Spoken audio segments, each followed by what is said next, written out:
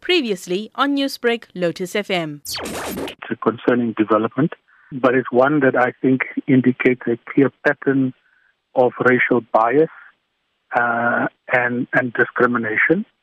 And I would go far as to call it a sense of ingrained racism. Whether it's unconscious or not, it still amounts to issues of racially discriminatory behavior, and one that I think all in the media need to learn a lesson from. That your standing as a journalist doesn't count on how long one has been a journalist, but it's how you treat people equally, irrespective of the pressure that one might well be under. Neeshan, I want to take that forward because the response that has come through from the ENCA is that, the nature of a budget speech coverage is quite intense and there's a lot going on with a lot of, instructions even being fed into the journalist via an earpiece.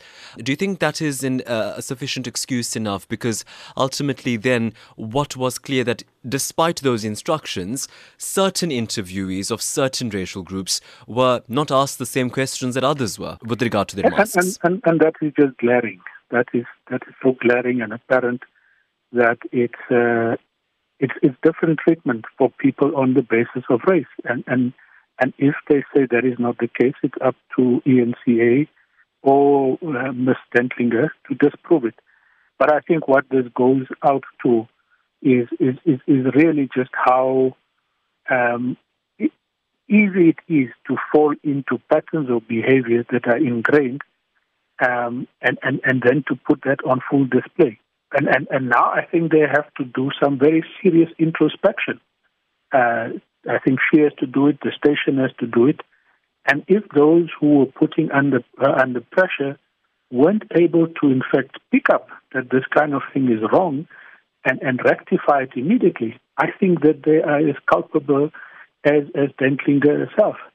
And on that point then, Neeshan, such a reputable news organization, a national news organization, really shapes public sentiment and thought.